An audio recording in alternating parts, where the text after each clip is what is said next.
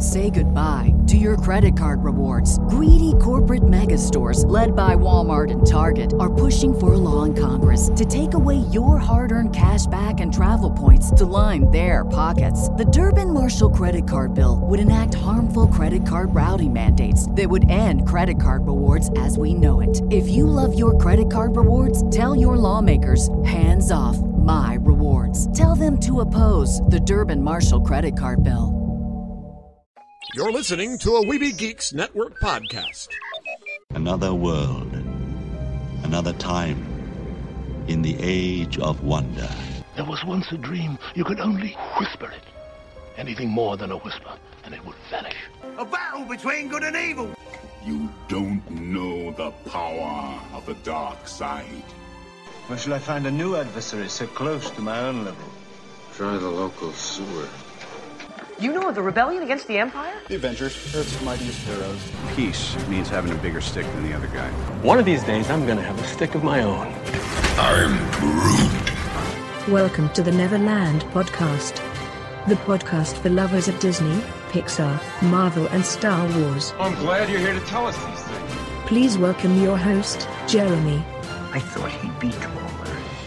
Yeah, I can fly. All it takes is faith. Trust. Well, if it isn't the Star-Spangled Man with a plan, what is your plan today? Off to Neverland!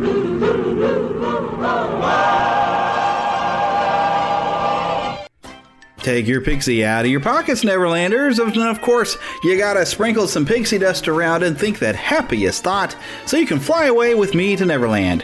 Why would you want to fly with me to Neverland? Well, let me tell you something, little secret. I'm Head Lost Boy, okay? That makes me the Pan, and I'm a big Spider-Man fan, so you can call me the Spider-Pan, because all of us Lost Boys around here have to have nicknames, as well as our pixies all have nicknames. And we don't have any Lost Girls, because girls are too clever, they don't get lost. And if you would like to be an official Lost Boy or Pixie, make sure you visit NeverlandPodcast.com. Click on the link that says Neverlanders there in the menu, and that's where you can go and sign up and choose a nickname. In fact, we have a brand new Neverlander this week. So everybody, please welcome DJ Man-Cub. This is actually a guy I know. We did a radio talent systems thing. You know, I've mentioned this before. And he was there. And this is actually his university radio name. His name is Court Jensen. He was doing stuff at Northwest Missouri University and was doing this kind of geek nerd style show. But he was known as DJ Man-Cub apparently on his show. And that's what he has chosen. So welcome to the Neverlanders. You are officially Lost Boy DJ Man-Cub. Now, something else I want to get into that's very, very important. This Saturday, 10:30 a.m., Planet Comic-Con here in Kansas City. That will be the panel for anyone who wants to meet me. Eric, unfortunately, is unable to get a flight to come out to Planet Comic-Con, so he's not going to be able to join me. But I'm working on getting things set up where Lost Boy Philip will be coming with me to do this panel, and we're going to talk about all of the animators that worked at Laugh-O-Gram Studio with Walt and what they did after they left Laugh-O-Gram. Some of them stayed and worked with Walt. Some of them did other things. It's very, very interesting. I've been doing a lot of research, and I even shared some of my notes with Jim Korkus to get any additional information that he could share, which I've gotten an email from him with a lot of new information that I'm going to be adding to my notes. So this is going to be a lot of information to be able to share, and hopefully it's going to be a lot of fun.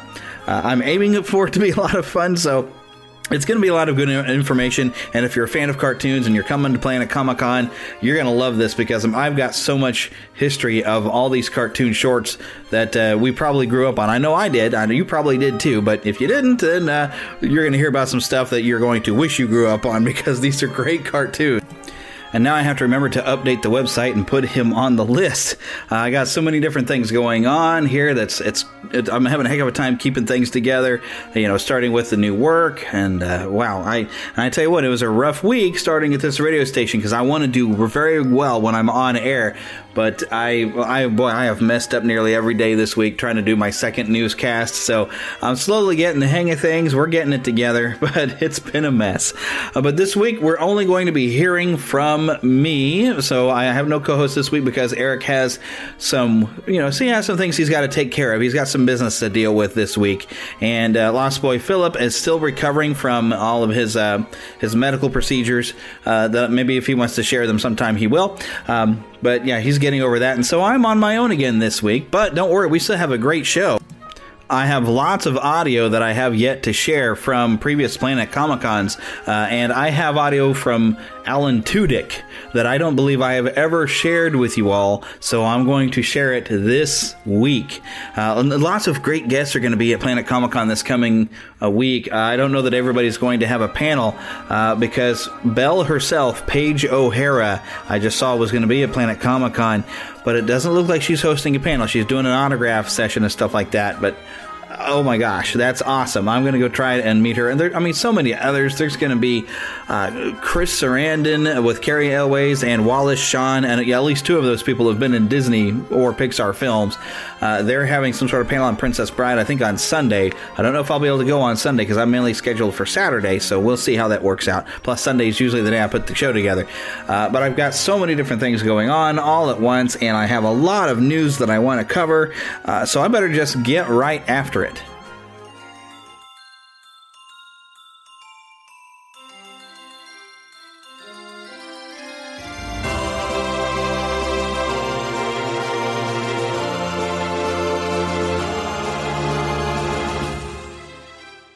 Spanning the Disney and geek universe to bring you the best in comics, toys, movies, and entertainment.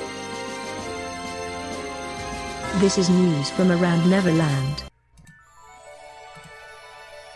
All right, so the first thing I want to get into is Frozen. I guess it just opened on Broadway, and it was kind of a special night. Apparently, this was like on Friday night, and they had a curtain call.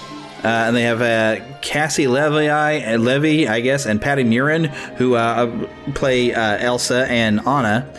They invited Susan Egan on stage to sing the theme song Beauty and the Beast, because this was actually 25 years ago when Beauty and the Beast debuted on Broadway. And Susan Egan played Belle in the original production.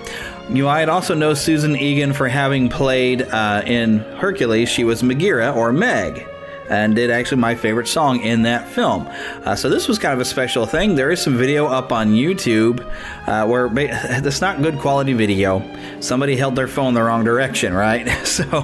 But there is some video up on YouTube that I did see about this whole thing.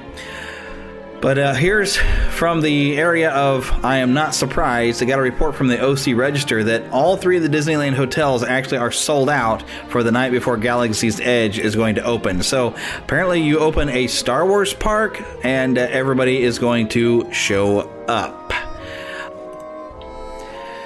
Now this, they mention, of course, the View Club and Suite level rooms in Disneyland Hotel, the Disney's Grand Californian Hotel, and the Disney's Paradise Pier Hotel, all being sold out. And that's, of course, on the night of May 30th, because May 31st is when Galaxy's Edge is going to open. So, I mean, they're just completely booked, and they're expensive per night. We're talking, like the Disneyland Hotel is $651 per night, and the Grand California is at $821 per night, according to the Disneyland website. So people are paying a lot of money. Paradise Pier, $503 per night. That's even up through June 1st. I mean, so people are paying a lot to get into these rooms, to be some of the first people to experience Star Wars Galaxy's Edge in Disneyland. And I can't say that I'd blame them. I would do the same thing, except for I do have that thought in my head that it's going to be super crowded that first weekend, that you won't get a chance to really do anything. But, there's the mindset of I have to be there on opening day, and I completely get it. I understand that entirely. I wouldn't do it myself. Now, there's also something new. I think this has been brought up before on the show, but we're getting a little bit more information.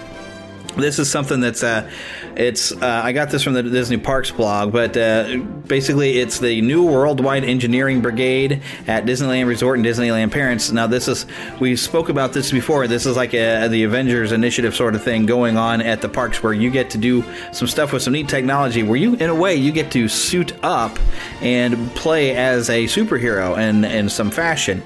and they have released some images here of Spider-Man. Now, the suit, though, here for Spider-Man, it looks similar to the Stark suit we've been seeing in Homecoming, but yet a little different. So I'm sure it's supposed to be sort of an in-universe for the film, but they're calling this Web, all in capital letters. And let me just read to you a little bit of this. It says the Avengers are setting up new headquarters and training facilities around the globe to inspire all potential recruits willing to step up and become something more. As part of this global initiative, Tony Stark has founded the Worldwide Engineering Brigade, or WEB for short, to develop advancements in superpowered technology, including new enhancements to Spider-Man's suit as their debut project. By bringing together the world's brightest young adventurers, the WEB is creating new interfaces that will empower all of us to join the ranks of Earth's mightiest. Now, if this is setting up something where you sort of get to play as Spider-Man, and I'll even quote the author of this article on the Disney Parks blog, says, I'm personally most excited to see Spider-Man swinging through these lands in a new suit that you can see now at Walt Disney Studios Park, soon at Disney California Adventure Park, and at other locations in the future. We were thrilled to partner with Ryan Miner, I'm sorry how to say that, but he's head of visual development at Marvel Studios to create this stunning new suit. And like I said, it does look a lot like the Stark suit, but it's different. And it's very, very cool looking. But I'm trying to figure out, I mean, are they going to let you kind of swing around and pretend to be Spider-Man with some sort of tech? It's really confusing exactly what this is going to be, but it seems like it's a virtual experience of some sort. So I would be excited about that. That sounds like a lot of fun, getting to go and pretend to be web-slinging as Spider-Man. I mean, obviously, that's something I'd be interested in doing. Previously, we've also talked about the pop-up Disney experience, which is part of a Mickey celebration that's opening April 26th over at the Downtown Disney District and Disneyland Resort. Well, the tickets are now on sale. They start at $30, and that includes 5 hours of parking. And this is where you basically get photo ops, and they have, I think it's basically an artwork kind of showing what this would be like, but you get to place yourself where you look like you're inside of a cartoon with these, sort of cutouts or whatever. There's an image here of Plane Crazy where you're riding in the plane with Mickey Mouse. So there's lots of little different merchandise, a lot of different photo opportunities, and a lot of just different fun celebrating Mickey. There's even some food. There's Wetzel's Pretzels, Naples Restaurant and Bar. I mean, stuff to do around downtown Disney and Disneyland. To go around with this pop-up Disney. This really would be a lot of fun. There's something I actually would like to do. It kind of goes on while supplies last, but tickets are available right now to go and do this experience, and I highly recommend you check it out if you're going to be in the area. Now, we've also gotten a look about a book called Black Spire. And it's written for Star Wars Galaxy's Edge. They're tying some story into this part of the park. So there's a book by Delilah S. Dawson. She's a New York Times best-selling author, but she's written a book. And let me read some of the description from the Disney Parks blog. The story begins with General Leia Organa and her top spy, Vi Moradi. After devastating losses at the hands of the First Order, Organa has dispatched her agents across the galaxy in search of allies, sanctuary, and firepower, and Vi may have just found all three on a secluded world at the galaxy's edge. A planet of lush forests, precarious mountains, and towering petrified trees, Batuu is on the furthest possible frontier of the galactic map, the last settled world before the mysterious expanse of wild space. The rogues, smugglers, and adventurers who eke out a living on the largest settlement on the planet, Black Spire Outpost, are here to avoid prying eyes and unnecessary complications. Vi, a resistance spy on the run from the First Order, is hardly a welcome guest, and when a shuttle full of stormtroopers lands in her wake, determined to root her out, she has no idea where to find help. And that's pretty much what this book is about. It's going to be released August 27th, but you can pre-order it right now. And of course, this is this is opening on March 29th in Florida. May 31st, of course, is the opening date. We already talked about that, but August 29th. So this is kind of tying into where it's closer to the opening in Florida of Galaxy's Edge. But this is telling some of the story. Now, I don't know if the story is somehow or another going to take place in the park, or you're going to be in an area where this story is set. I'm kind of wondering how they're setting that up, but it is kind of nice that they're tying this together with a novel that I'm sure a lot of people are going to want to read, really. Now, this is some interesting stuff. This is a milestone type of event. This is something that's kind of a standard around Disney and probably at other theme parks. But the cast members and the project teams that are building a roller coaster or an attraction will sign their name onto the first steel support column for a new attraction. And we had a ceremony apparently earlier this month for the Tron ride, the Light Cycle roller coaster. And there's photos on the Disney Parks blog of some of the people working on the ride signing their name to the first steel post. So this is expected to come by 2021. So we got a while before this is going to be ready. But, it's supposed to be in time, at least for the 50th anniversary. I'm hoping they actually have it open sooner than 2021. I'm not sure how long it's going to take to build this, but we'll have it by 2021. So at least we have that, as a promise, at least, in a couple years. I'm hoping they'll have the ride ready in 2020, but we'll see. But another thing that's been going around the internet, there's the Disney Walk Around the World bricks over at the Magic Kingdom Park, and this is part of an arrival thing. But there's these little kind of hexagonal bricks that people could buy their way into having a brick that would have their name on it, or celebrating an anniversary, and it would have the date of it. So they're all going to go away. They're going to take them away, but they're going to retire them in the coming months. But they, these bricks, it says, that were sold with the commitment that they would be displayed until 2011. And since the bricks were not designed to be removed individually, they will not be available to take home. Instead, guests who sponsored a brick may purchase a commemorative version between now and August 31st, 2019. So if you sponsored a brick and you want a souvenir, if you're in person, you got to go over to City Hall at the Magic Kingdom Park or at Guest Relations at Disney Springs, verify your brick, share your name, your hometown of the guest who sponsored it. After they verified you, you'll get a one-time voucher to present by or before August 31st at Tomorrowland Light and Power at the Magic Kingdom Park. Separate theme park admission is required. Or the Marketplace Co-op at Disney Springs, enabling you to purchase, it's like a 6-inch brick at special price of $10. Now, if you want to contact virtually, you're going to send an email to guest.services@disneyworld.com or call 407-828-2701 with the name and hometown of whoever sponsored the brick. And after you're verified, you'll be getting a code. And you use that code before August 31st on shopdisney.com, and you can purchase your brick at the special price of $10 plus tax and shipping. So this is a one-time use code, and it's only valid at shopdisney.com. You can't redeem it in person or at any other location. If you did not participate in the Disney's Walk Around the World program, but you want to purchase a brick, souvenir bricks are going to be available to customize and purchase starting at $29.99 plus tax and optional shipping. These are on sale actually now at Tomorrowland Light and Power Company, at the Magic Kingdom Park. There was, of course, you have to pay for your park admission, or at the Marketplace Co-op at Disney Springs, or later it's going to be on shopdisney.com starting this spring, which spring has sprung, so take a look and you might find out something about that. So I kind of missed out on these. I was wondering if this was something that also in front of Epcot, because don't they have some sponsored bricks in front of Epcot? I can't remember offhand, but I don't remember necessarily seeing these at Magic Kingdom. Maybe I should have paid attention when I was walking in, but I wasn't really looking at the ground so much when I was at Magic Kingdom. I was pretty enamored with that castle up ahead of me. But Epcot is actually going to get a new on-screen experience. Now, this is called Awesome Planet, and it's going to showcase some of the different things about planet Earth. And it's going to be part of the new Circle Vision film, which was announced for the China Pavilion. There's going to be updates to the film in Canada Pavilion, and of course the Beauty and the Beast sing-along that's coming into the France area. So there's a lot of things happening at Epcot, and there's going to be something new coming along. This is basically nature photography and immersive in-theater effects, space sequences created by Industrial Light and Magic. So, of course, awesome. And Epcot guests, we're going to get an environmental message from this. And you'll hear a lot more news on this in the coming thing. But all we know is this film is coming. Looks to be in connection with a Circle Vision type of thing. So it's called Awesome Planet. And it does show, at least, that Epcot is still going to have like an educational feel to things. So I definitely appreciate that. Now, we are a month away from Free Comic Book Day 2019, and it always happens early on in May. It's like the right now we're looking at May 4th. It's usually like that first Saturday. Now that's kind of fun. It's May the 4th because that's Star Wars Day.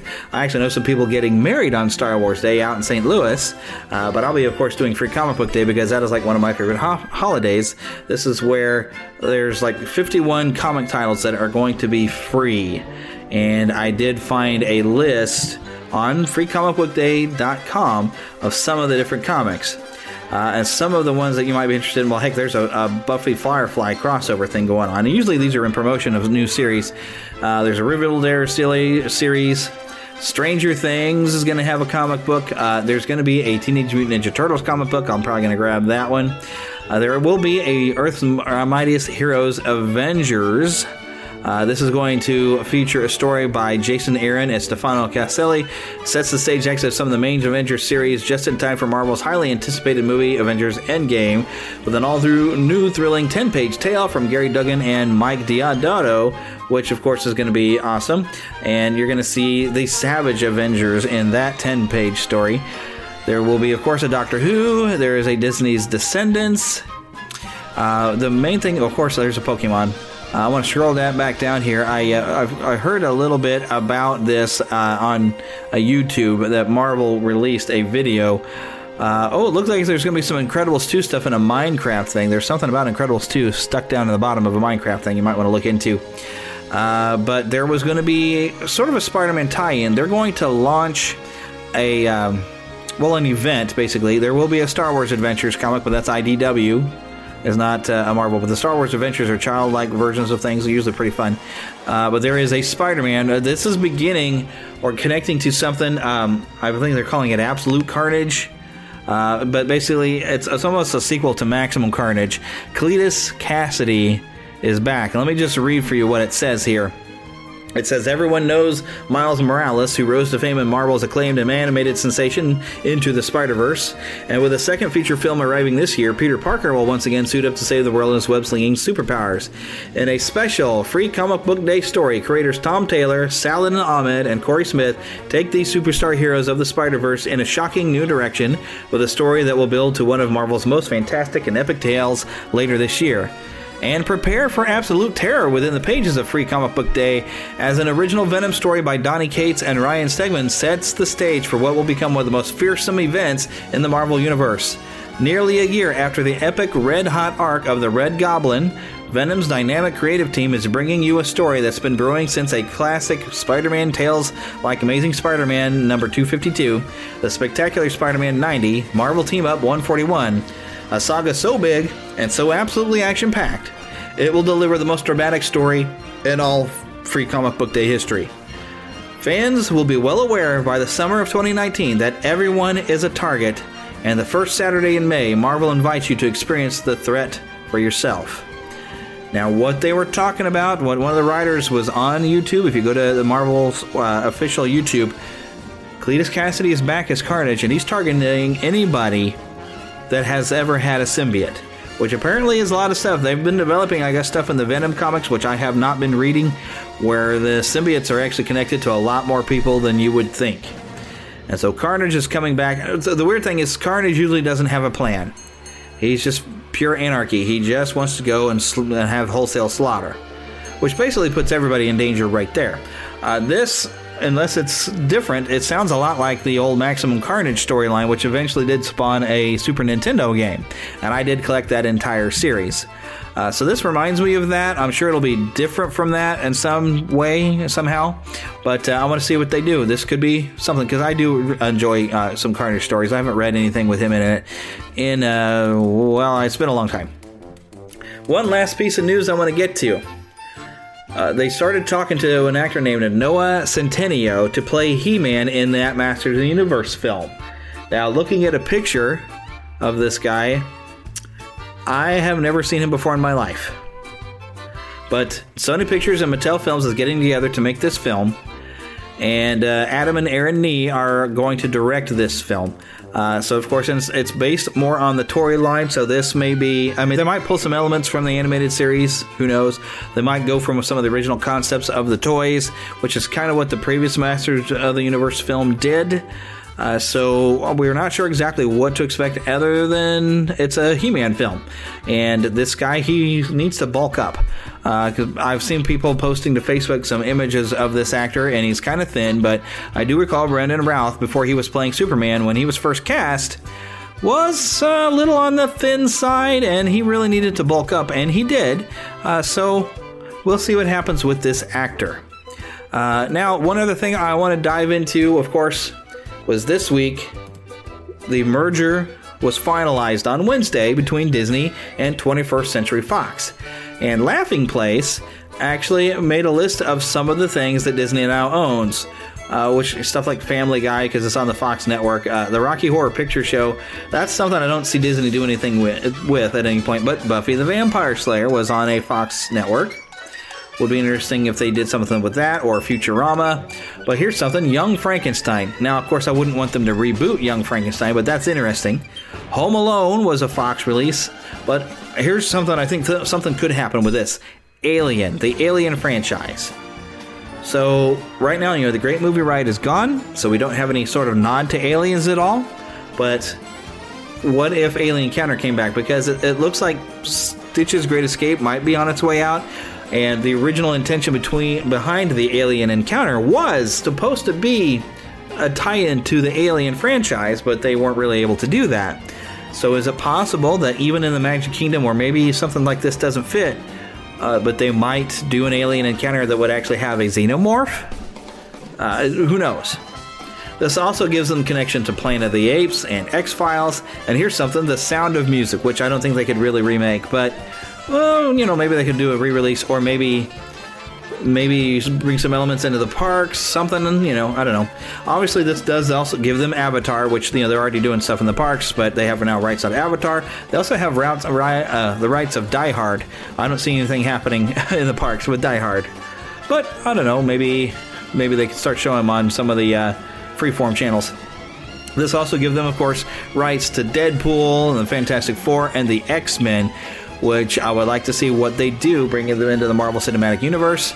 I think they could possibly tone down Deadpool if they want to bring him into the MCU, but it is also very possible that they'll just keep making those under the Fox banner and keep Deadpool far away from the MCU as they can. They've really kept the MCU very much PG-13. Deadpool can be PG-13, but right now they've already built a fan base on him being an R, and I can see a lot of people being upset if they try to tone down Deadpool. So I don't anticipate seeing him being part of the MCU. They probably keep Deadpool separate. I don't know, though, for sure. But also, this gives Disney full rights to the initial Star Wars trilogy, which means they could release these films on Blu-ray digital in their original forms. It's very possible that this could happen, and I would like to see it happen. So, we'll see what happens with that. This also gives Anastasia, remember that animated film? And now there's a Broadway version where Anastasia was, I think it was a Don Bluth work. But, getting a little Disney backing to Anastasia could be very much a good thing. We could see a lot of things happen with that. But also, Firefly was a Fox property. So Disney now has acquired Firefly. Maybe they'll find a way to, there's been talked about that they were going to bring it back. Maybe Disney will put some effort into bringing Firefly back in some fashion, and I'm sure everybody would be very happy with that when you did have a very good cast down there. Nathan Fillion, Alan Tudyk, Summer Glau. There were so many good people in that series. There was talk that they were going to try to reboot this franchise somehow, bring like a different series, like a prequel series. Disney would actually be really great at doing such a thing like that. But speaking of Alan Tudyk, I'm going to turn this over to the panel that Alan Tudyk had at Planet Comic-Con this past year. I did try to get in line to ask a question, but I was unable to get up there. I don't recall if there was any language in this panel, and I don't have time to edit it, so I'm just going to play it for you in its full, and I'm sure you're going to enjoy it. He's a very funny guy. He did a lot of goofy things, like giving weird prizes to anyone who asked him a question. And I don't believe I've played this audio before, but even if I have, I'm sure you're not going to mind hearing it again. But enough talking for me. Make sure you come see it to Planet Comic-Con this coming weekend, so you can come see the show that we present, plus all the fun stuff that's going to happen, and also enjoy things like Alan Tudyk. To Disney and beyond. Are you guys show called Firefly. Yeah? Star Wars? Please welcome to the stage our next guest, Mr. Alan Tudyk!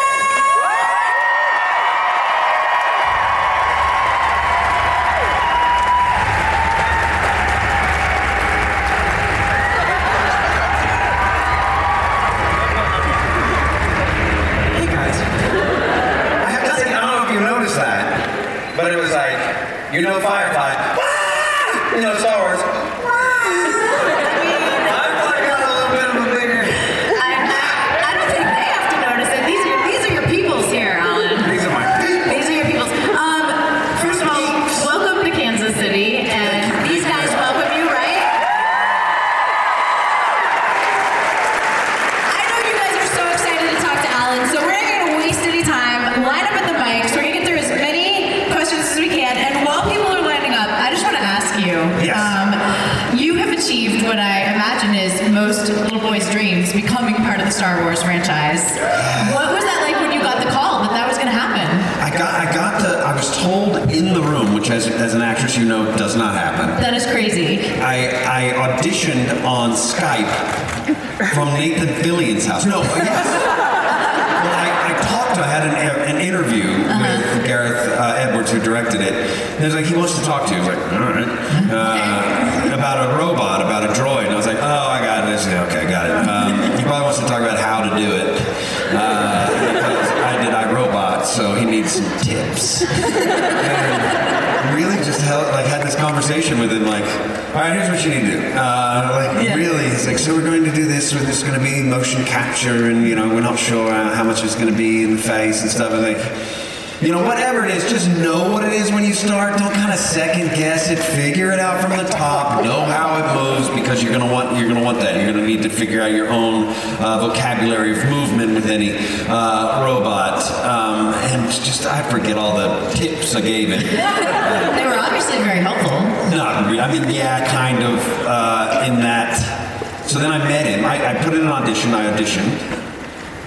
With a scene that didn't make it into the movie, or was never even shot, where we go to a planet where the magnetic field screws with K2SO's, his programming to where he starts out talking very fast and then really sort of jumped through hoops. And then they said he'd like to meet you at Anaheim Star Wars Celebration. And I went and sat down. And that's when he told me, I made a short film about robots. Where robots. Like, oh, so you know how to do it. Like, so what was the? And he's just like, do you want to do it? I'm like, what? Yeah. And to be in that environment, like at Star Wars Celebration, and just to be like, you now. Yeah. And like, the Star Wars Celebration is happening all around, all around us. And I was like in some conference room where nothing's going on. Just like, that's where it was happening. He's like showing me, that's what the U-Wing's gonna look like, that's what that's gonna look like, and all this stuff that I knew either he'd have to kill me, or give me the role, because I knew way too much. After so many years in the business, that's such an incredible story. To just have that moment. And my manager, I left, and she said, so what, how was it? And I said, I think I was cast. I don't know. We basically started, I'll call you back. Okay, yeah, you can figure out whether I was cast or not. That is awesome. Yeah. Well, we're going to go ahead and start. Do you want to stand up on this side and kick us off? Hi. Hello. I'm so glad you weren't in a wheelchair. That would have been embarrassing for you, Claire. I could see him sitting on the ground. I wanted to know what was your favorite scene from Con Man. Hey, from Con Man. Yeah, some people know Con Man here. Right. My favorite scene from Con Man. I've got a couple. Okay, so I'll just do it real fast. The first one is going to be one with Milo Ventimiglia, who we did, and Nolan North, who's a great voiceover actor and motion capture actor and actor. He played Jerry Lansing, the second best motion capture artist in the world, with a huge chip on his shoulder about Andy Serkis. He plays monkeys. And we were all doing a video game, and it was echoed what happened in real life doing Halo with Nathan Fillion, where he did, we came together. I recorded mine in New York. He did in LA. We came together. I was like, man, Halo, what was that like? And he goes, oh, you know, is that stuff about it? Like, follow me. I got him on the run. Taste my fire or whatever. And then mine were, ow! They're using real bullets. So we had a scene like that. And then there was one that's a little bit more disgusting with my my landlord in season 2, who was an early stuntman for women. He was a lady stuntman. And he's gotten old and senile, and he wears dresses from the days when he was the most macho person. He did the most amazing things. And he comes and he sits down, and I've been eating salsa and chips, and he sits down and he's like, telling me about, you gotta embrace pain. Pain is, you know, that makes you a man. I'm like, your balls are in the salsa. He's sitting on the coffee table. I was like, I know that. I never pegged you as a habanero guy. Yeah, it's like it's spicy.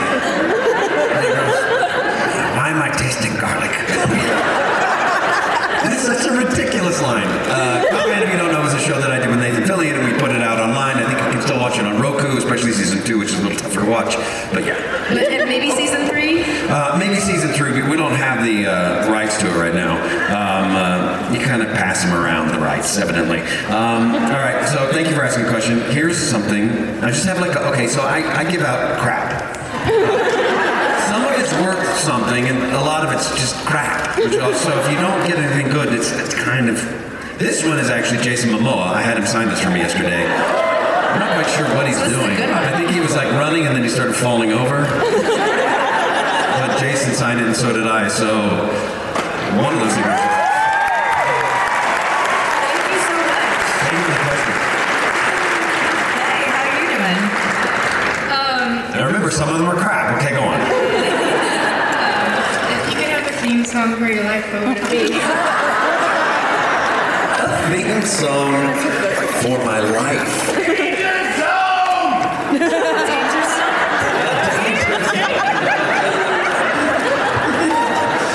Well, I don't know. Gosh. That's such an on-the-spot question. Because I'm a big lover of music, so I have a large library. There's no way I'm going to manage to get to the sign, is there?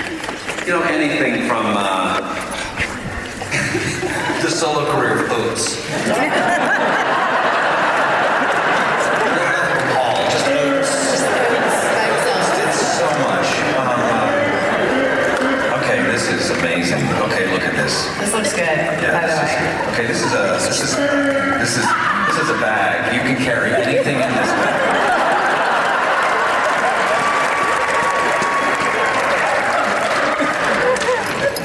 I signed this Raisin Cashew Almond Mix.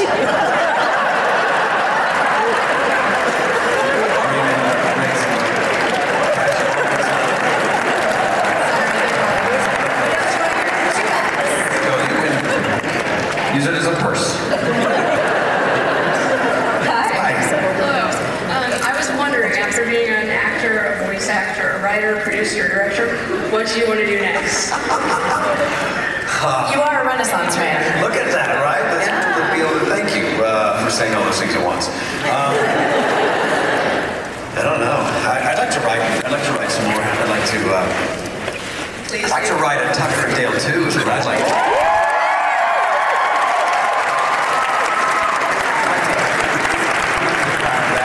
That's a tough one to crack because a lot of people have asked me about that. It's very neat because I'm actually seeing those guys. Tyler Levine, who played Dale, and Eli Craig, who wrote and directed the first one, to try to sort something out. Because it's tough. The first one, if you know the movie, it's all about a misunderstanding. So there's no more misunderstanding. You can't go, these guys are killing themselves. You would know that they're trying to kill you at a certain point. It's tricky. And so this is my room key.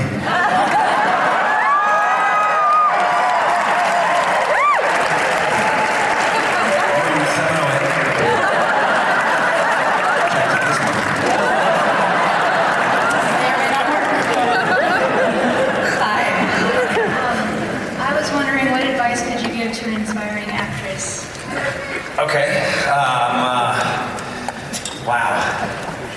as much as possible. Do anything. Like when I first started, anything anybody ever asked me to, like, can you do a reading? Can you do a thing? Can you just read stage directions for something? And I would always say yes. And one was like, it's like you're up there taking pitches if you know baseball, which I don't, but evidently they throw balls at you and you hit them with the stick. So it's like, you're trying to get as many pitches as possible, and you might make contact at a certain point. And I did, where I got invited to a workshop of a play one summer in New York, and went to do the workshop, and I got like, hey, why don't you be in this other workshop too? And then I met a bunch of playwrights and directors, and then they said, why don't you be in this play? And then with that, I built. That was my first brick in a stair wall. It's a complicated. I love the masonry.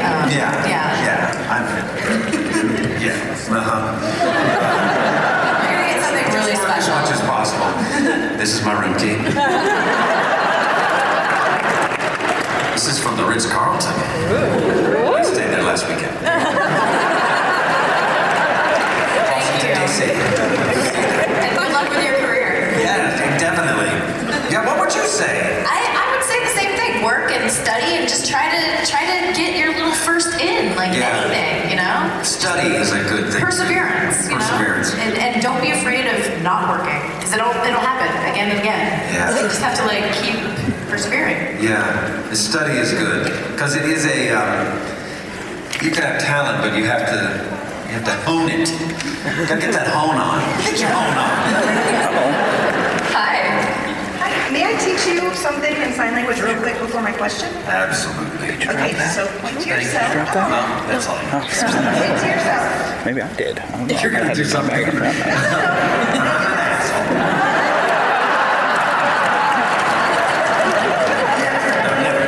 point to yourself? Yes.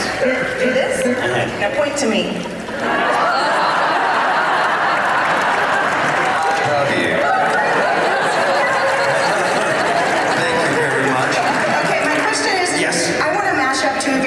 And ask the question about perspective. So, what would Pirate Wash say about Kansas City?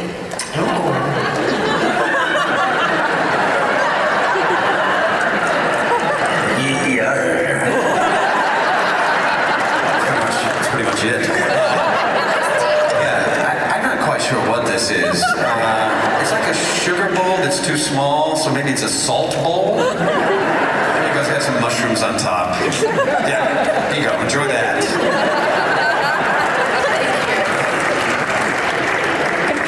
Hi. I'm going to bring back The Knight's Tale.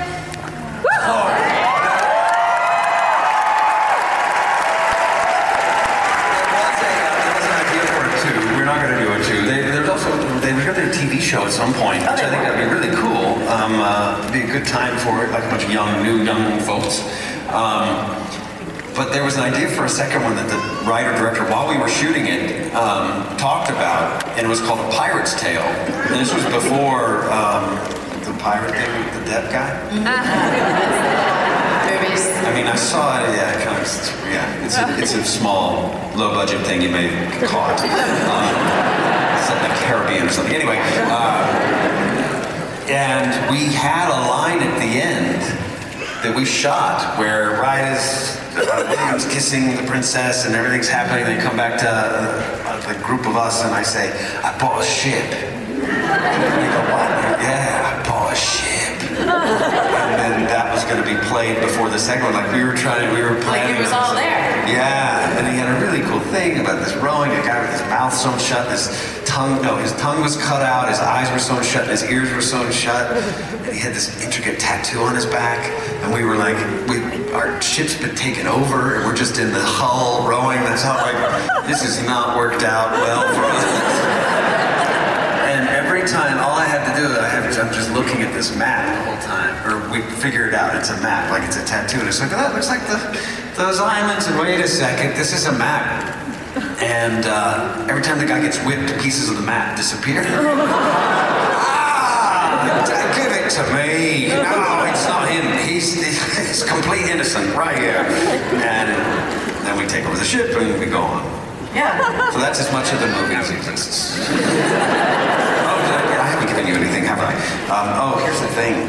This is a good one. This is Superman. It's a Superman. I can't really tell. There's an S on there, and then there's like a lot of band pals. On there. I don't remember where that came from. There you go. Thank you. Hi. All right. My question's actually about Dirk Gently. I know you play a lot of goofy characters. What was it like playing the bad guy? That was hard. It's harder playing bad guy. I played the bad guy in Dollhouse and Dollhouse. But he was kind of funny. And I guess this guy in Dirk Gently was a little funny. Kinda. Yeah, it's hard. It's hard.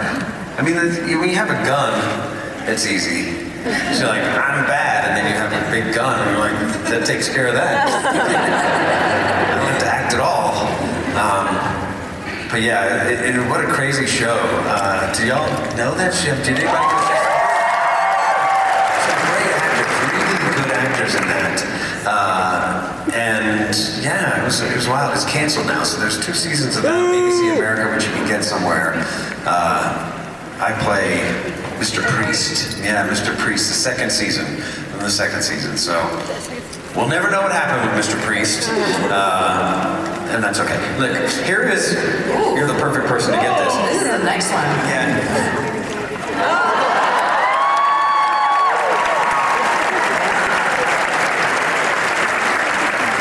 If you worked on Dirk Gently, they gave you one of these. I don't use it. Maybe you will. There you go. Yeah, enjoy. Cheers, yeah. Try yourself. Wash yourself, will you? Hi, how are you? Hi. Hi. I loved you in A Knight's Tale. Going back to that. Thank you. Do you have any very memorable, like, funny parts or pranks or anything like that you can remember from A Knight's Tale? Boy, that is going back. Of all your sets, it doesn't seem like it would be the most pranky. Of all the different shows and sets you've been on. Well, we were young. I think Heath Ledger was 20, and I think he turned 21 while we were there, or something like that. I remember him being like, how old are you? Jesus. God, I just remember going to really cool castles. We did it in Prague for 5 months, so we were, we had a really good time. I remember Heath Ledger, he had a dagger. Oh, you know what? Yeah, he used to play pranks on this one producer. What is his name? He still works a lot. He's a big producer. Anyway, obviously we don't work together. He had this dagger, and he'd throw it up, and try to catch it before it goes out. The producer's like, please. God, stop doing that. Yep. He enjoyed that. I don't know about you, but every once in a while, I need not just a shower cap, but a deluxe shower cap. Designed by Peter Thomas Roth. So, yeah, that is... Thank you. It's fancy, one of a kind right there. That's unique. Hi. This question actually kind of plays in with the previous one. Hello. We have found, like watching people like Michael Keaton, that comedians often make the best psychopaths. So, if you could play any villain, either from a show that has already been made or from literature or something, what villain would you want to play? I don't know. I'd love to play a bad guy in any Coen Brothers movie. Absolutely. Because a lot of times, they can be really freaky bad, like No Country for Old Men, or they can be kind of funny and clowny bad, of which I'm not having John Turturro in what was the one with the machine gun and the guy, Albert Finney's in it, and that one. Miller's Crossing, thank you. It was such a good movie. Anything with the Coen Brothers. I love anything with the Coen Brothers. That is the perfect sensibility for you too. Like, yeah, exactly. Kind of serious, but a little bit funny, but really serious and maybe evil. Yeah, this is Star Wars Adventures Unexpected Detour. This was a comic book that was put out by Disney, and I actually helped a little bit with K2SO's dialogue, because it was off. And some of it's on, some of it's still a little on the edge, but whatever, it's cool, it's great, there you go. I helped write that. Thank you. Hi. Hi. First off, I want to say that I loved you as Wash in Firefly.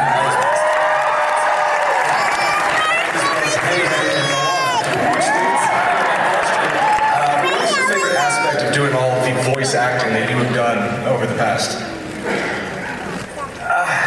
Working with Disney, this has just been insane. It's nuts. I've had a chance to do 5 movies now with them. And they just convinced themselves, I don't know, somewhere along the way, after it was, the first one was Wreck-It Ralph.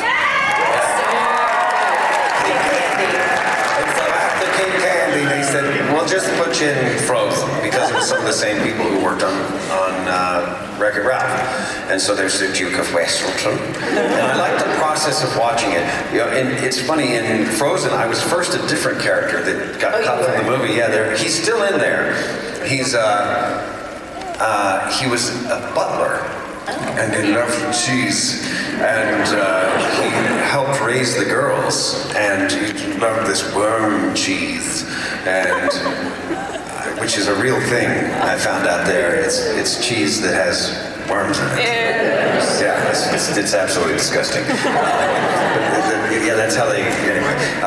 Because they eat it and then it keeps going, and that's how it mixes. Yeah, anyway, so he loved that stuff. And then in the process, the way they do movies is so you'll record it and then they'll put it all up, they'll, animate it very roughly and then go, well, we can't have that guy. The butler's got to go because now the kids are being raised by somebody and they can't have any nurturing, person in their life because they're all alone. That's part of the deal. And so they go, you know what? Hey, we have this other guy, Duke of Weselton. Would you want to play him? And it's like just being part of the process and getting to see that. And you'll still see this butler in there. He doesn't say anything now. He opens a door at one point.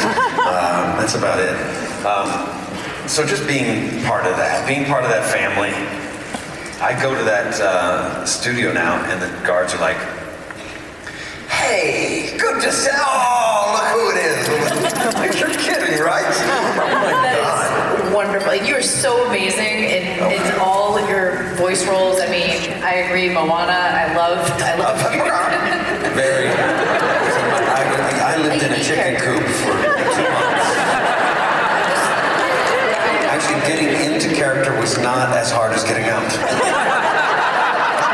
like a 4-month process. Before I stopped eating off the floor and laying eggs. This is a Spectrum. It's a comic book that I wrote with PJ Hartman. But this is signed by me and Nathan Fillion.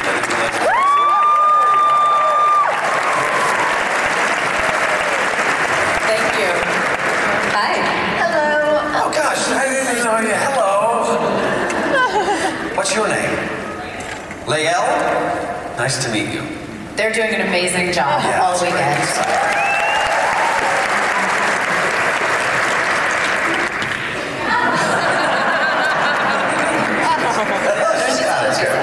Hi. Hello. I guess my question goes off that. What do you think the main difference between like in-person acting versus voice acting is, besides being in front of a camera? Yeah, it's a lot harder in-person acting. Whatever it is, it is. Whatever you shot on the day, it is. So it can be. We've only got one take. That sucks. Like, we're out of time. We can't go over. Sometimes we're chasing the sun. Sometimes it's like, if we go over, it's $10,000 by a minute. And so we're not doing that. So you better nail it in one, and that's what you see. So, whenever you see a movie, you have no idea what's going on that led to that moment. So I think actors, at least actors, when you watch things, you're a little bit forgiving. Mm-hmm. Yeah, absolutely. Yeah. I always say I'm the worst critic because I understand, there's always stuff to appreciate because it's such a hard process. Yeah. So that's a lot harder. When you do a voiceover, you can go back and change it, redo it. It's such a long process from your first recording to the final that you can, they come up with new lines. It's a great process. You can get them to do things. You can either say lines that aren't there, ad-lib that they'll then do it. King Candy was good on sounds because he could just it's wonderful, and then and so then you'd see that animated whatever noise they would go with it. This is not a comic book. This is a Smith & Noble custom window treatment. I would take my dress off of that.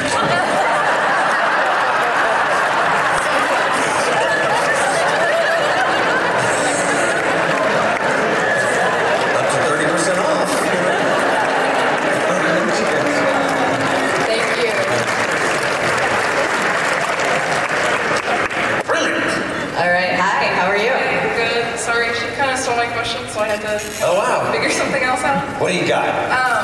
You've done a lot with Disney, and I've loved Disney forever. What do they do that you like so much that makes you want to keep going back? Oh, it's Disney. I think they do such a good job. Yeah. There's so many classic Disney movies. I know that a lot of you have. Everybody's got one growing up. What was yours? Oh yeah, it's so many. Even now, I have watched Frozen no less than Really? I have kids, so I've seen it 150,000 times. So you've let it go a lot in your house. You don't want to let it go. Yeah, no, it's an iconic brand, and it's just associated with good feelings, I think. Yeah, a Little Mermaid. Yeah. I got way a little too much into Little Mermaid when I was 17. Well, you know what? When I have to do a French voice, French accent, I'll do a little Les Poissons. Les Poissons. Les Poissons. All right. Can't figure out how to open that. All right, so I'm just gonna sign this package. It sucks. Here, let me work on that. Got it? There we go. I have no idea what this is. It has something to do with Star Wars. Oh, it says no. This is Shadow War. This looks like a good one though. Close enough, right? It's got more than this. It's in a gift bag that I got from someone. I might be in this. I don't know. It's a journal. Write your feelings in there.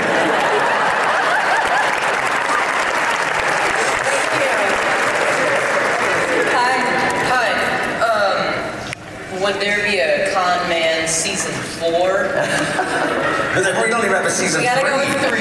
Yeah. We're gonna jump. That'd be fun. Jump 2 or 3. Jump 3 and go to 4. We don't know. We don't have the. No, that's mine. It's a gift. Look, it's me with K2SO arm. Mashup. Yeah, it's a mashup. K2SO arm, and then this is Duke Weaselton from Zootopia. King Candy,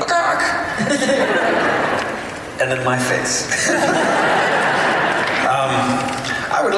I definitely, there's a lot more scripts to be written for Con Man. It's a rich world, as y'all all know, the world of cons. I'm just gonna fish around in this bag until I find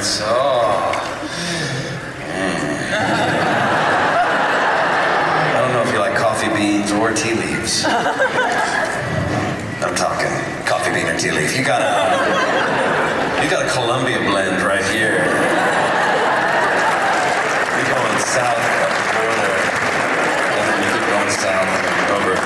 Con Man, what was it like to wear so many hats? You were literally doing everything. It feels like, at least that first season. Yeah, it was nuts. The first season, I wrote them all, and then actually we shot the first season, and then I went to go do Star Wars. So I was editing while I was doing Star Wars, which I hadn't done before. I hadn't done anything before. It was a lot. I remember I just had like a 1,000-yard stare a lot of the time. Just like figuring I'm here, I'm there, I can't believe, like, I saw some notes the way that I was working when I did Star Wars. I'd work all day, and then at night, watch the edit as it was going. They'd send me the edit, and then I would write down, change this, this is too short, this is too long, cut to this, blah, blah, blah. Send all those notes over, do it till 2 in the morning, go to sleep, wake up, do Star Wars. Around lunchtime, I would start to get notes trickling in back, responses. Yeah, we'll figure that out. And when I got done, they would have done the changes, and then I'd start editing again. Wow. That's stupid. That's crazy. I went to France with my wife. I went to Paris because she was visiting, and I was like, well, I can do this anywhere. You went to Paris, so we went to Paris. It was just close, but stayed up till 5 in the morning while she slept. Yeah, I love Paris. Yeah, it's okay. Nice. Hi. This goes to you. Who asked me the question? No, that was me. You're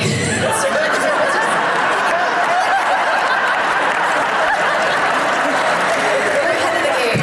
Go ahead. You can put anything in this player.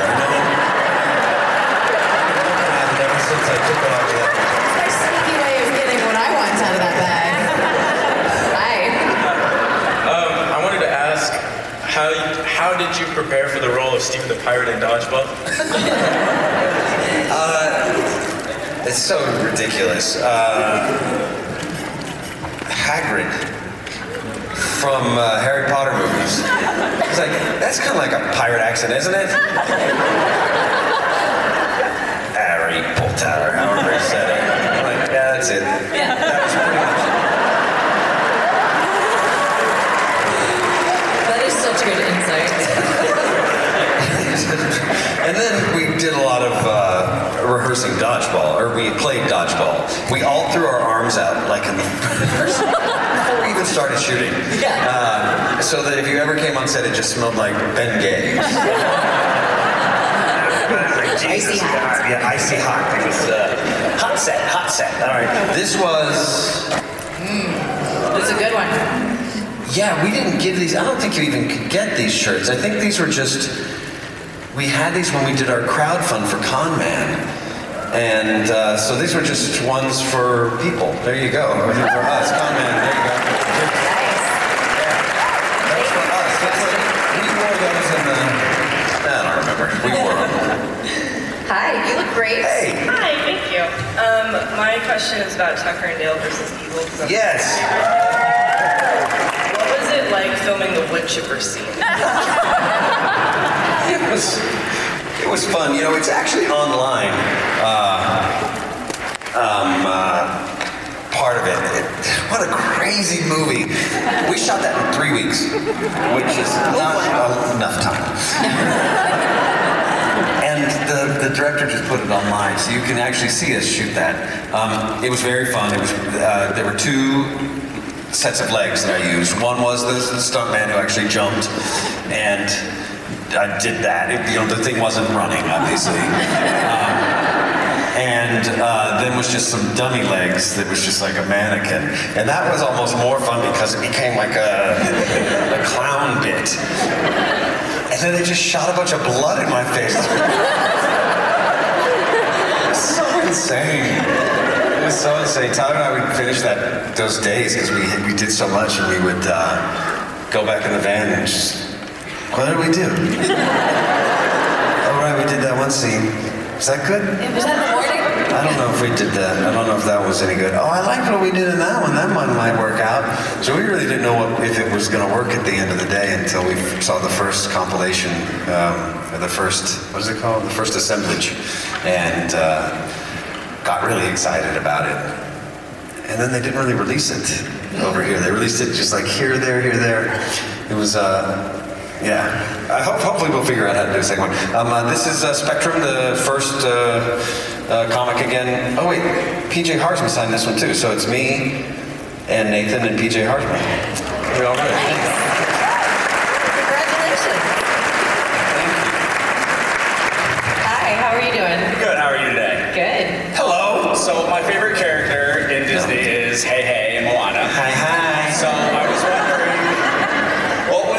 casting decision story behind that? Of like, where they're like, we want you to be Maui, and you're like, no, I'm gonna be the chicken. Well, they cast primarily 99% Islanders, people from, appropriate casting for those roles. But the chicken, yeah, fair game, man. There you go. So yeah, John Lasseter, who created the company, was just very generous and a great guy. I remember just saying, we got a good role for you. We got a good role for you. There's only like 8 people in the whole cast, so it's a little tricky. But so I played Hey Hey, and I did actually play an Islander. I played the guy who wanted to eat me. There's something wrong with that chicken. And then I also play a guy getting a tattoo. Because I just go, Alan's a whiner. Get that in. This is more Star Wars adventure-y stuff. Comics written by me. That's so written. It's silly. But yeah, there you go. Cheers. Thank you. Hey, how's it going? Hey there. Hey. Hey, Alan, you have such a wide range as far as acting. You're so talented. Everything you've done, as far as my concern, like voice acting and acting in general. Is there anybody you looked up to growing up? When you started out? Yeah, my favorite was Gene Wilder. I had red hair. It's a shame colors as I've gotten older. It's kind of seems crappy. Because as a kid, that's when you don't want it. Nobody wants it. Anyway, if you have it, there's very few of us in the world. It looks very pretty on the ladies, but on boys, you're like, I wear a t-shirt in the pool.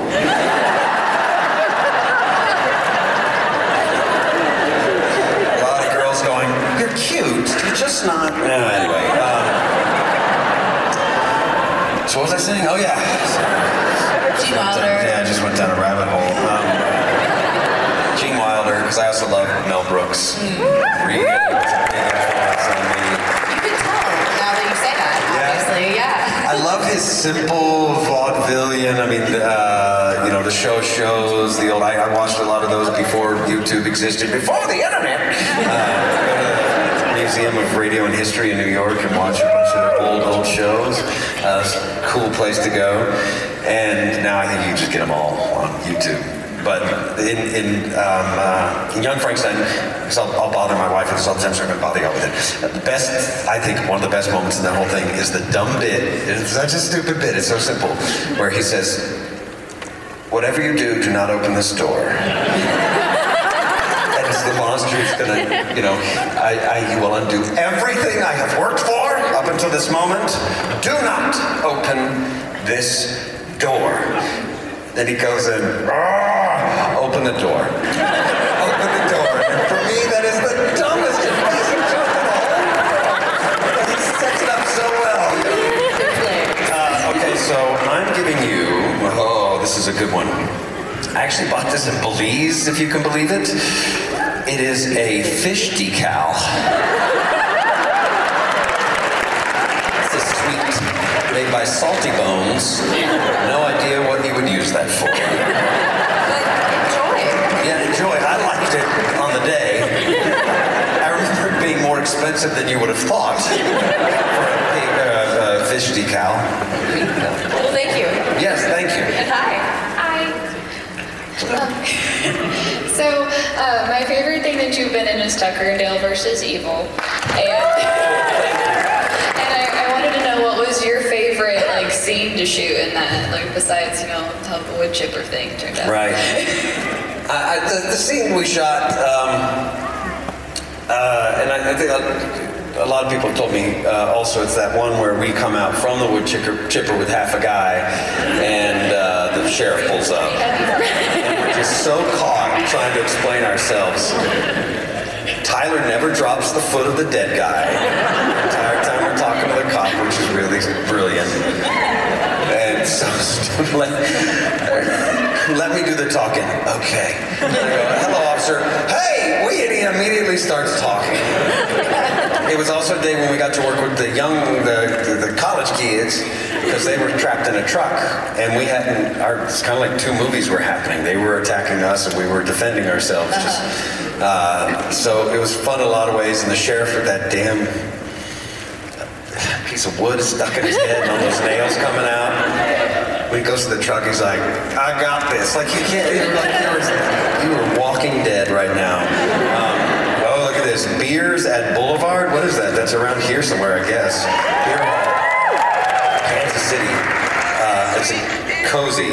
A koozie. Koozie. It's a cozy little koozie. Here you are. Thank you for the question. That was my favorite. Us out there just trying to explain ourselves. Cheers. Thank you. Hi.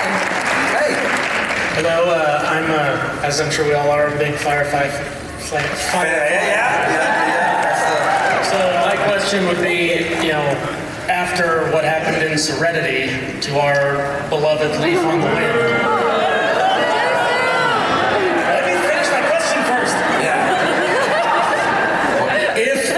If you guys were to come back together for some sort of new Firefly film, what would be your story for bringing Wash back? I can't imagine. What would be your story for bringing it back? I don't know. There's a lot of fan fiction out there that involves a lot of sex. So none of those. Because it's usually like Jane Lee. Yeah. Help me get this oil off.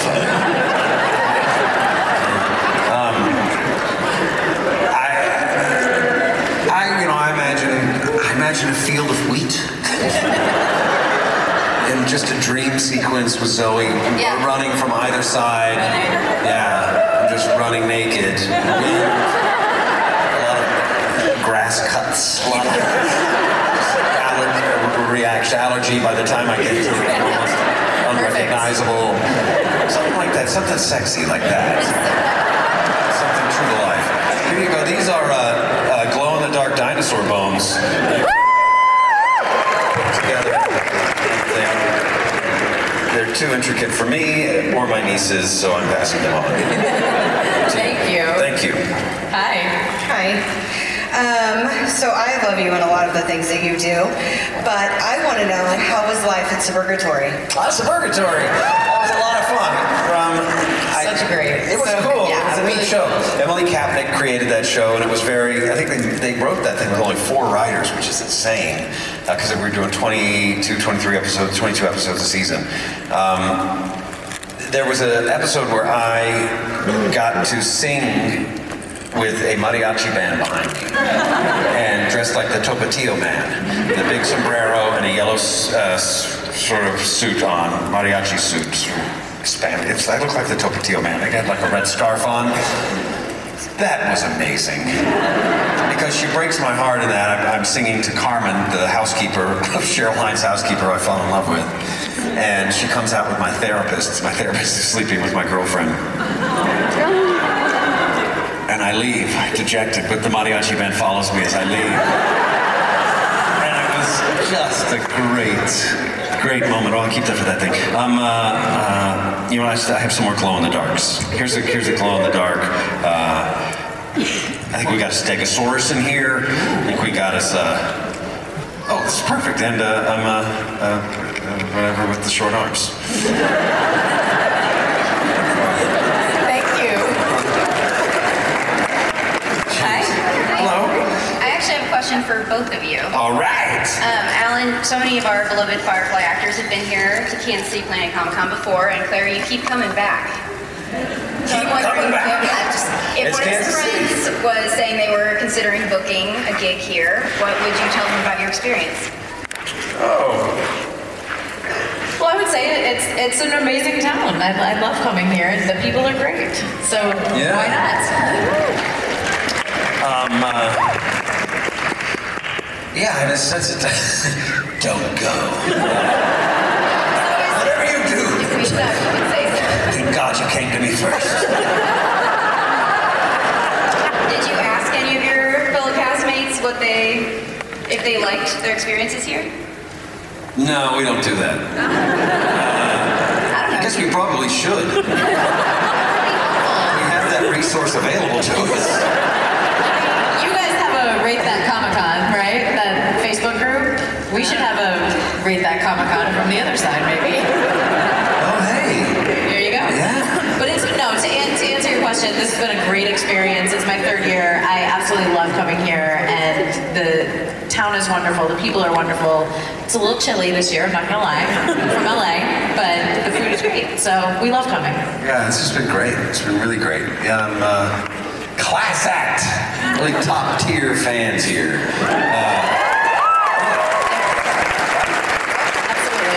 We were discussing that in the green room. So, not a bunch of bullshit. True.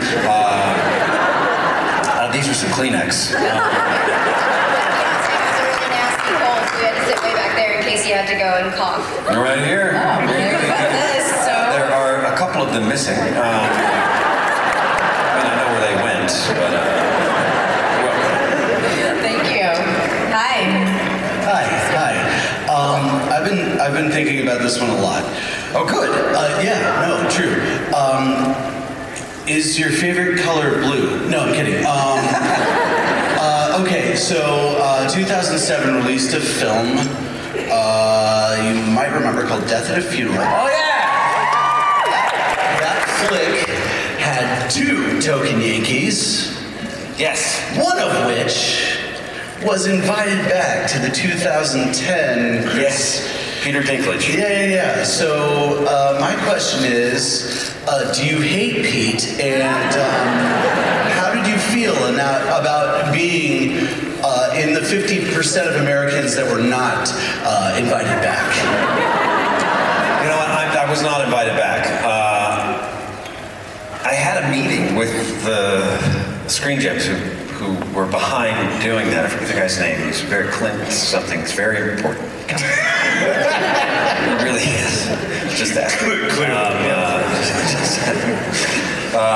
Super big. Super big guy. But they wanted James Marsden for my role. And I'm really glad that they didn't ask me, because I would have fretted about it for a long time, because it would be upsetting to me, like, why would you do this? Because they did it just a year later, remade the movie. It was ridiculous. With the same script. And just, like they transcribed our ad-libs and stuff and made like, this is not the script. And I would have said yes ultimately. And I'm so glad I did, because that thanks. Interesting side question. Cyclops, played by James Marsden. That makes perfect. Oh, I see. Okay, yes, James Marsden, yes. What about him? Oh, that's just a side note. Yeah. Cyclops and... You should have been Cyclops. I should have been Cyclops. See, it comes full circle. They got some good shades. All right, now this is... you know what? Oh, that's nice. Yeah, I initialed the cookie. And the package that came in. You're going to want to keep this for a long time. Please take it away or I'll eat it. Thank you. If you're allergic to nuts... Enjoy that cookie. We have time for one more question. Oh, just one more. It's up to you. Oh my God. No pressure. No pressure. I'll try to make it good. Okay, cool. All right, so Alpha. Oh, from Dollhouse, yes. Is my favorite. Yes. And so after Wash, where you were more jovial, how did it feel to get offered that role? And then also, is there any Whedon role you would turn down? No Whedon role I would ever turn down. The way that I was offered that role was really brilliant. I was over at Nathan Fillion's house. He was having him do these Pictionary parties. And Joss was there. And we were in the kitchen, and he was saying, I asked him how Dollhouse was going. And it hadn't been on the air yet.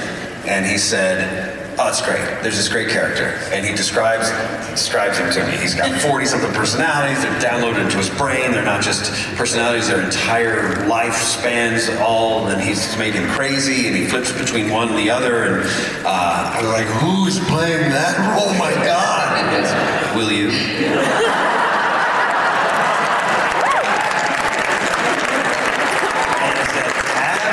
Absolutely yes. 100%. Yeah, 100%. So, yeah, there is nothing I wouldn't do that guy wrote. He's a great guy. You know, it's so neat to still know him over the years. That's not normal. No. Or it's not common. But do we people stick together? Yeah, it's because of you guys that we do. I mean, really, this world exists. It's not just, we're not all little islands. We're joined together by the fans and by cons, and so thank you for giving me just me. This is another Spectrum signed by all of us, and the Star Wars thing signed by me. So those are the last two things I got. There you are.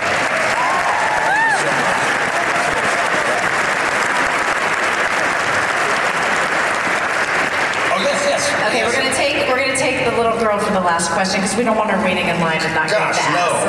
That would not be cool. Line should pay off. Thank you so much. Yeah. How do you feel like acting K2SO? Ooh, that's a good one. K2SO was a great deal of fun. I got to be on stilts, so I was like, never stand on your own furniture this time.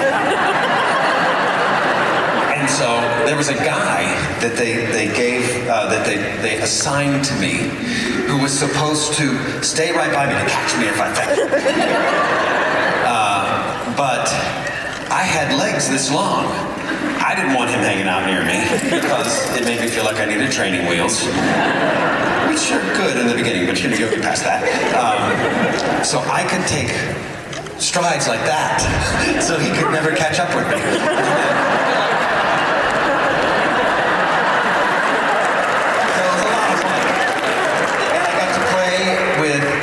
Actual X-Wing fighters, everybody, all that makeup, like all those aliens, they were there, just deep background. There was a robot that was so big, I don't even think it made the movie. And there's like a little creature like pulling it along. There was like a little person, and then there's a guy in that. It's like, how is there a guy in that? And the chest goes. And this guy with no legs comes out. Hey! Cool. Like, he went into puppetry. They made this for you. It was perfect, but I don't even think I saw it in the movie. Wow. Yeah. They got brilliance to spare. That was a great question. I didn't give you something. Dang it.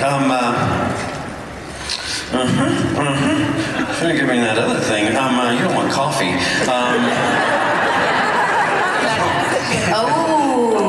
Mom wants me to give that. Here's the key to my room. Awkward. There's another comic book that we all signed. I hope you like it. It's kind of adults. I mean, nobody, anyway.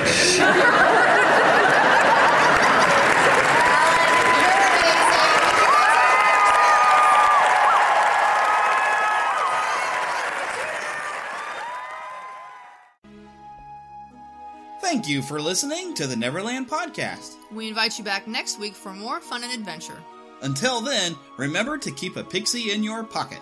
It's that young at heart, positive attitude that you can share with others. And remember to visit our website at neverlandpodcast.com. There you can find links to our news page, our shop, our contact page, where you can easily send an email to podcast@neverlandpodcast.com. You can also find our Neverlanders page, where you can find out how to become an official Lost Boy or Pixie, because girls are too clever to get lost. Become a real Neverlander. Please feel free to leave us a voicemail at 816-226-6492. And be sure to follow us on Twitter at NeverlandPcast. And like our Neverland Podcast fan page on Facebook. We also have a group on Facebook for you to join. We also appreciate your support to keep the Neverland Podcast up and running. Visit patreon.com/NeverlandPodcast to donate to keeping the pixie dust alive. Copyright content featured on the Neverland Podcast is copyright of their respective creators and used under fair use license. All original content is copyright of Blue Band Productions, and a very special thanks to Yeehaw Bob Jackson at yeehawbob.com for our new ending music. God bless. Hello, everybody. This is Yeehaw Bob Jackson. Neverland Podcast, we love you. Neverland Podcast, we love you. Neverland Podcast, it's true. Neverland Podcast, we love you. Yeah! Having a versatile, high-quality piece of clothing feels great, but having a whole closet full of favorites feels even better. American Giant puts the quality, durability, and comfort they're famous for into everything you need for your spring days. From premium t-shirts and jeans to lightweight French terry joggers and their legendary best hoodie ever. Get 20% off your first order at American-Giant.com with code STAPLE20 at checkout. That's American-Giant.com, code STAPLE20.